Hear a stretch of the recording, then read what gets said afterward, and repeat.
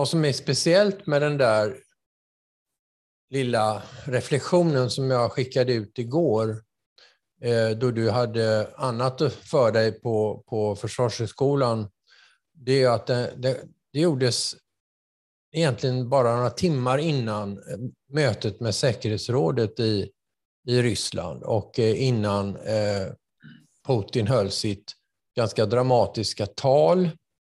Jag fäste mig vid att Patrushev säger då att de enda vi behöver tala med är amerikanerna, och säger de nej så ska vi göra det vi måste göra ändå. Det var ju ganska klara uttalanden så att säga om vad de folkrättsliga aspekterna är på det ryska agerandet här. Man fick ett intryck av att det här var väldigt ordnat, genomtänkt. Allting måste vara skrivet i förväg. Innan säkerhetsrådets möte måste ju Putins tal redan vara skrivet. Så allt var väldigt väl planerat. Och man får då en känsla av att det är en begränsad avsett att lugna den händelseutvecklingen som nu man ser framför sig. Att det ska komma in fredsbevarande styrkor in i de här nyligen erkända utbrytarrepublikerna, som ju endast till en del kontrolleras just av utbrytarnas styrkor. Det är ju bara ungefär hälften eller kanske mindre av Donetsk och Luhansk-republikerna som kontrolleras där. Så att det är frågan då, vad kommer ryssarna göra där? Där har till exempel Bruno Tertre, den franske analytikern, skrivit igår och retweetat en uppfattning att antingen är det frågan om någonting som är ganska begränsat eller också är det början till ett fullskaligt krig. Och då undrar man liksom den här enorma mobiliseringen av bort 75% av de ryska stridskrafterna runt Ukraina från alla håll. Vad är syftet med det? Det är syftet att Ukraina ska tvingas sprida ut sina resurser över hela sitt territorium för alla gränser för att på det sättet inte kunna möta vad som sen kommer hända i det här begränsade området. Eller är det något mer som ju faktiskt Putin antyder i sitt tal, som handlar om att Ukraina egentligen är ryskt. Det är och han går igenom någon sorts historieskrivning där om vad Lenin och Stalin och andra har gjort. Va? Så att det är fortsatt, även efter det här som hände igår, är vi lite grann up in the air om vart vi är på väg här. Och det är väl själva syftet med det, att det ska vara oklart vad som är på väg.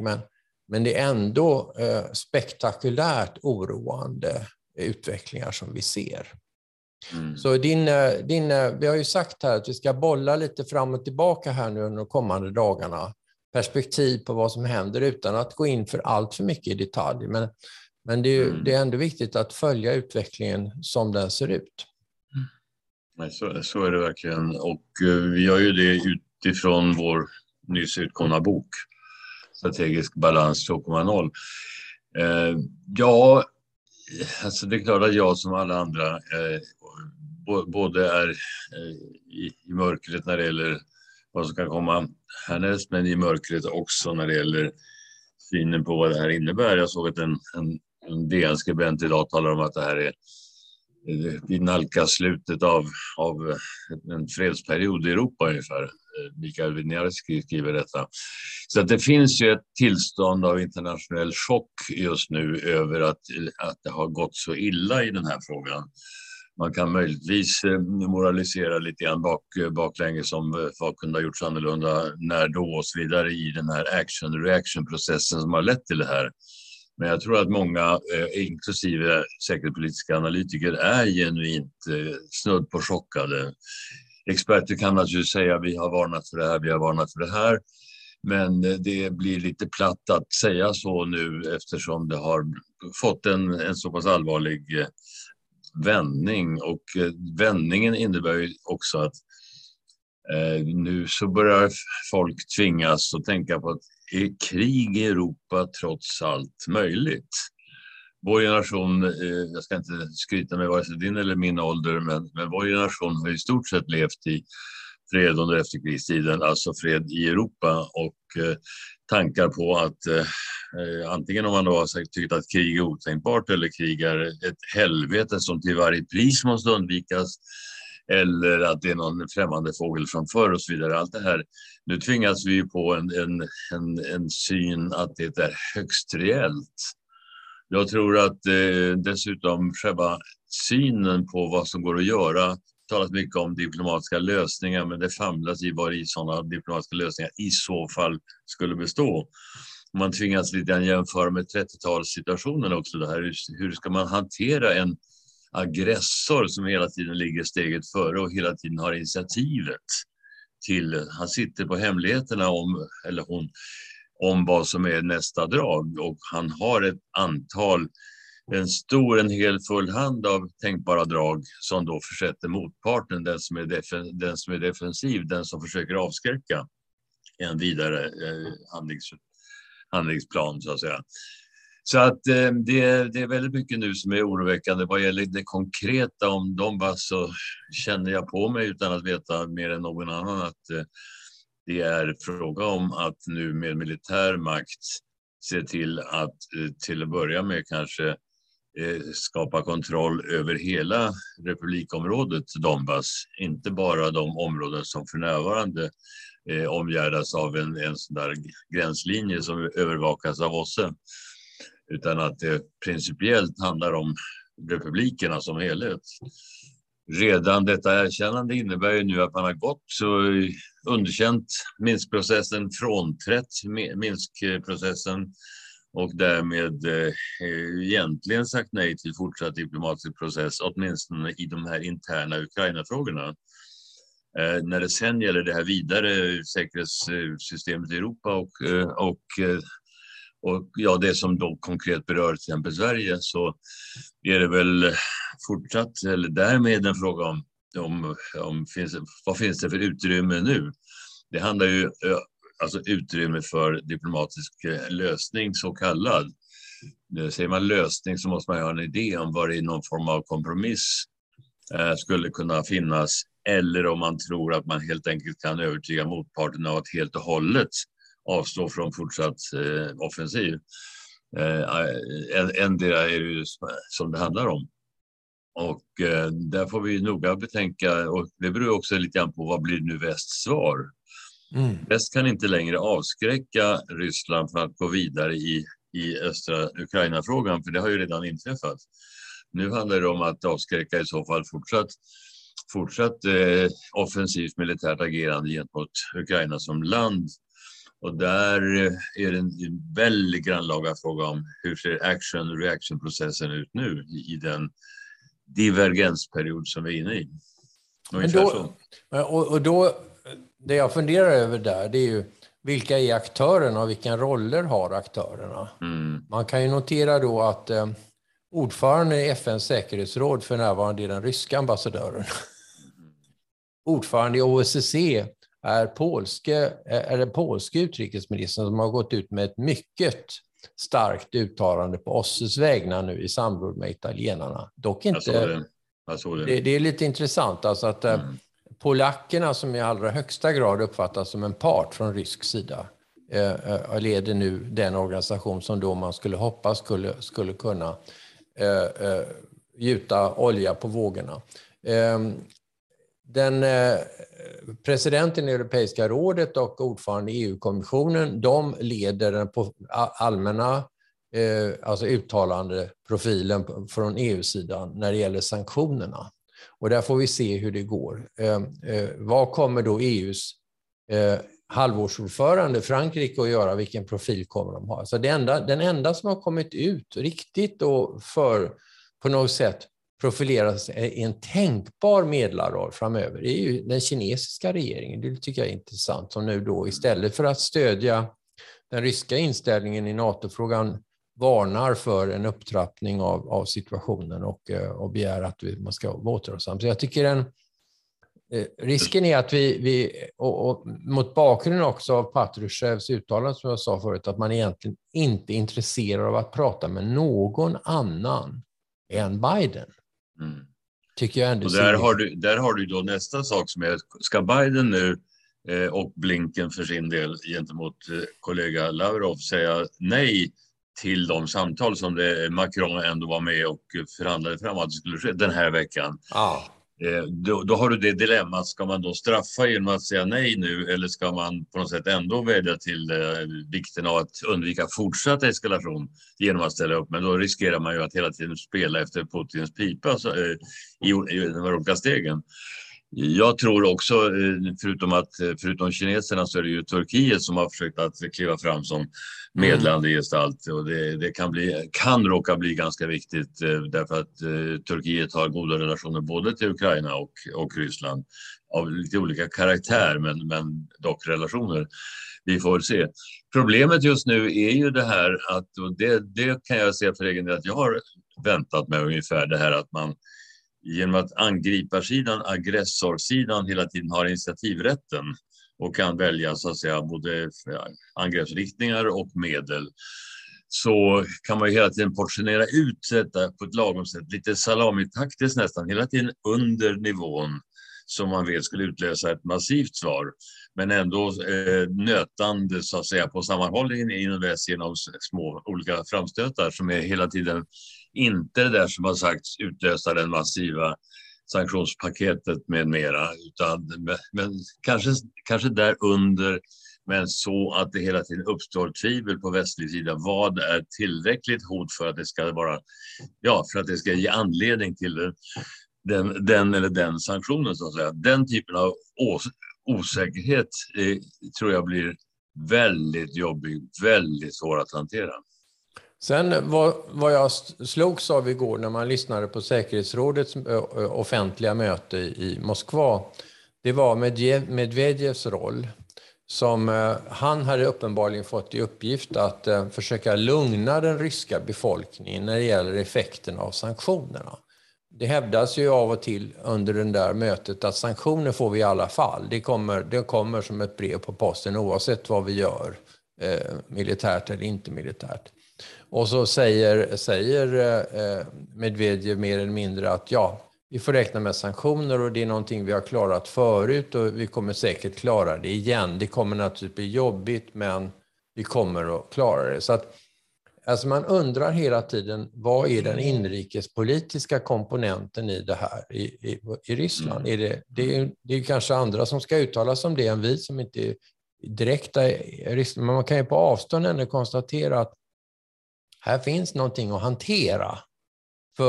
Och det var ju uppenbart att man skickade in Medvedev just för att tala om det. Han hänvisade till sin egen presidentperiod i samband med Georgienkriget och så, hur man hade hanterat det då, hur man kan hantera det nu. Och att man vill se framför sig ett budskap till det ryska folket att här är en långsiktigt problem som vi får leva med. Det kommer att vara sanktioner och så vidare. Och så vidare. Men vi kommer naturligtvis klara det här. Men det kräver lite uppoffring för den sakens skull så att säga. Och därmed har man ju också skapat något sorts permanent kristillstånd i den ryska federationen. Som kan gynna regeringens regimen på det sättet att man hela tiden ser behovet av en stark ledare som håller nationen samman i denna kris. Det kan ju vara det positiva med det. Men det negativa är hela tiden att det har kostnader för befolkningen. Och det enda som inte nämndes vad jag kunde höra igår, det var ju där kostnaden i form av förluster. Som ju det är ändå för tidigt att signalera till befolkningen att det kan bli frågan om. Jag tror fortfarande att just den faktorn kan bli avgörande för hur man utformar det fortsatta stegen. Eftersom det skulle vara en sån oerhörd belastning för en ledare även av Putins typ att få massiva egna förluster genom att dras in i ett långvarigt. Jag tror inte att han för sina syften just nu riktigt behöver det, även om det kan vara svårt att backa undan. Men jag vill också säga att det finns alltså en tendens nu i världen som flera av våra mest kända författare har pekat på, nämligen att det är verkligen en framryckning nu av auktoritära ledare som då utmanar den västliga liberala demokratin på olika sätt. Om man alltså har en ganska formidabel koalition när det gäller, och du påpekar själv det här med Kina, att ja, de sa det de sa igår i sin avvägning mellan olika kostnadsposter så att säga, som innebar en vädjan om sans och återhållsamhet och så vidare. Men det finns ju dock i bakgrunden ganska massivt stödjande uttalanden från Xi Jinping i Kina och mötet med Putin före olympiaden och så där. Så att bilden av att det nu finns en ny kinesisk avvägning mellan relation till väst och relationer som stöd till Ryssland, att det är en ny avvägning som då Putin kan inkassera som en stöd. Men sen har vi ledartyper som i Iran och i Turkiet och så här. Så det är inte bara Ryssland, utan det är en ganska massiv grupp, och så trender även i västra Europa så att säga, Ungern och Polen och allt det där. Ja. Så att det är verkligen en kamp om själarna också som ligger i detta. Och vi har i vår bok, där går då börjar med att erinra om ett antal begrepp som finns i boken som syftar till att göra det enklare att förstå vad som händer. Också att zooma ut så att säga i förhållande till de frågor som kanske nu kommer dominera nyheterna de närmaste dagarna. Hur ser det ut på marken? Hur ser kartan ut? Så Luhansk, och folk kommer titta närmare på det. Och då är det väl några saker vi måste komma tillbaka till de närmaste dagarna. Vad innebär detta för Biden till exempel? Innebär det att det stärker hans ställning som president också inför mellanårsvalet och så vidare? Vad har han för intresse nu? Att spela en ledande roll eller att försöka begränsa upptrappningen? Det är många sådana saker. Vi vet att den brittiska regeringen har ett starkt intresse av att framstå som handlingskraftig på det här området. Det har man ju gjort i en utsträckning som har lett till dramatisk så att säga, avståndstagande från Lavrov och så vidare i samband med utrikesministerns besök i. Så att det finns, och vad kommer Macron vilja göra? Det är också val så att säga. Det finns inrikespolitiska, och det finns skäl att zooma ut på detta, för det kommer, som du just antydde, att påverka också utvecklingen inrikespolitiskt i flera av de här centrala länderna. Låt mig inskjuta där att när det gäller just Biden så noterar jag idag att ett antal republikaner, men inte bara republikaner, men också en sån som Liz Cheney till exempel, som har en sån nyckelroll i den inre kampen om själarna i USA i sin roll 6 januari-kommissionen och så vidare, kritiserar Biden för att han fortfarande tvekar om det här med sanktioner, vad som ska vara tillräckligt så att säga, hot för att det ska utlösa. Just nu eller det omedelbara kom i form av sanktioner mot som gällde utbrytarrepublikerna, men inte Ryssland som helhet. Det utlöste inte det paket som man har talat om nu under de här sista veckorna i praktiken. Och då jag känner på mig att det här kommer att bli en svår huvudvärk även för Biden att liksom hitta. För att det är hela tiden så länge det finns någonting kvar som inte är fullt krig, så lever ju ändå avskräckningstanken. Va? Att man genom att göra si eller hota med det och det och det ska kunna påverka motparten att inte utlösa så att säga, nästa steg eller värsta steget och allt det där. Och det är samtidigt som då Liz Cheney och andra kritiserar, och även Zelensky från Ukraina tidigare kritiserar väst för att inte redan nu ha genomfört de här sanktionspaketen av olika slag. Därför att Biden och kompani tycker att det är så viktigt att ha kvar den här marginalen av deterrence, avskräckning, som då kräver att man håller tillbaka någonting för att kunna ha någonting att så att säga hota med. Det är ett stort dilemma som kommer att tära på både inrikespolitiskt beslutsfattande inom USA, men också den västliga sammanhållningen. Därför att det blir hela tiden fråga om marginalagerande. Och då är ingenting självklart. Hur mycket aggression från Ryssland krävs för att utlösa si och så sanktion? Talar man om absolut en fullskalig invasion, ja då är det ju så tillvida begreppsligt enkelt. Men är det hela tiden någonting som är mindre än det, så utlöser det naturligtvis en stor och svår övervägande process Därför att alla är så intresserade av att undvika ett storkrig i Europa som dessutom kan få nukleära dimensioner kanske om det går riktigt, riktigt illa. Så att det här är svårt. Det är svårt för Sverige, vi får återkomma till det kommande. Man får ju bara konstatera att det är ju då inte bara fråga om att bygga förmåga i Sverige. Det är inte ens bara fråga om att bedriva militärt samarbete med våra närmaste grannar och med transatlantiska länken. Utan det är väldigt hög grad fråga om enorma krav på utrikesförvaltningen nu att ha ett snabbt fotarbete, att kunna hålla kontakt med alla de som vi kan tänkas ha gemensamma intressen med i olika avseenden. Det är bra att Ann Linde var nere på Münchenkonferensen naturligtvis, och det gäller då men det kommer inte vara lätt för henne eller någon annan i den svenska statsledningen nu att hålla alla trådar någorlunda i ordning under de kommande. För att det här är vad Magnus Ekengren säger, jag nämnde det igår, i sina böcker säger han, talar om krypande kriser. Det här är verkligen en krypande kris alltså, som riskerar att komma närmare oss. Det kryper då på en högre nivå än det mycket allmänna krypande som man kunde tala om bara för några år sedan. Så att det är kul. Sen vill jag tillägga att det är ju faktiskt så som geopolitiken ser ut, så är det ju nu oerhört grannlaga att stå i nära kontakt med Finland. Det kan vara en banalitet att säga, men vi har ju trots allt dels likartade säkerhetspolitiska positioner. Vi delar läge, vi delar samarbetspartners, men det där hur man överväger vilket språk som ska användas och hur, det finns den gemensamma plattformen får nu plötsligt ett väldigt stort och vitalt innehåll. Det är viktigt att inte någon av dessa två länder gör någonting som man inte har förankrat hos den andra. Faktiskt. Om jag för min del får avsluta med att säga att jag är väldigt glad över att redan igår, det som jag skickade ut igår, har lett till en hel del reaktioner och önskemål om samarbete, att få vara med och diskutera det här även offentligt. Det är jag väldigt glad över.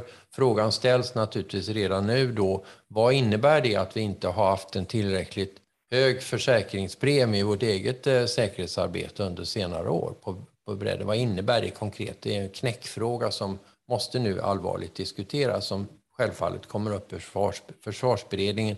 Men inte bara försvarsberedningen, utan detta gäller också det civila samhällets motståndskraft. Vi ser ju med den enorma desinformation som nu pågår vilken betydelse Henrik Landerholms nya myndighet har, psykologiskt försvar och så vidare. Man får ju befara att nu har vi två lägen i Sverige. Dels har vi ett val i höst som då alltid utsätter länder numera särskilt för desinformationssårbarhet så att säga. Men sen är i det här läget som nu är och att då hantera det du pratar om nu i en miljö där vi kan befara att det verkligen uppstår en gråzonkänsla, oklart vad som är vad, vilken information man kan lita på och så vidare. Det kommer utsätta landet för en påfrestning som vi inte har upplevt sedan, jag vet inte hur länge man ska gå tillbaka faktiskt. Sen är det naturligtvis, och det får man ju erkänna här, det är en oerhört besvikelse som måste prägla de som liksom tycker att det vi nu bör göra det är att betona fredssamarbetet, alltså samarbetet för fred i Europa på alla nivåer och i världen.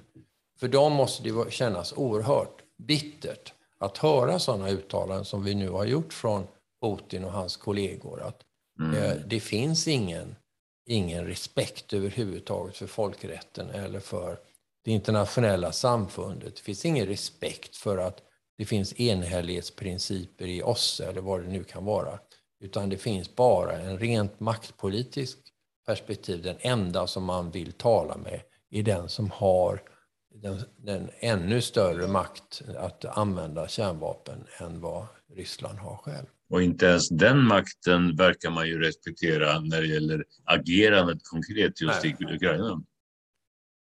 Nej, det är en 30-talistisk snarare än en 90-talistisk atmosfär som man talar om. Därför att det är en aggression som så öppet motsätter sig och så arrogant motsätter sig det som man trodde skulle vara bevekelsegrunder för återhållsamhet.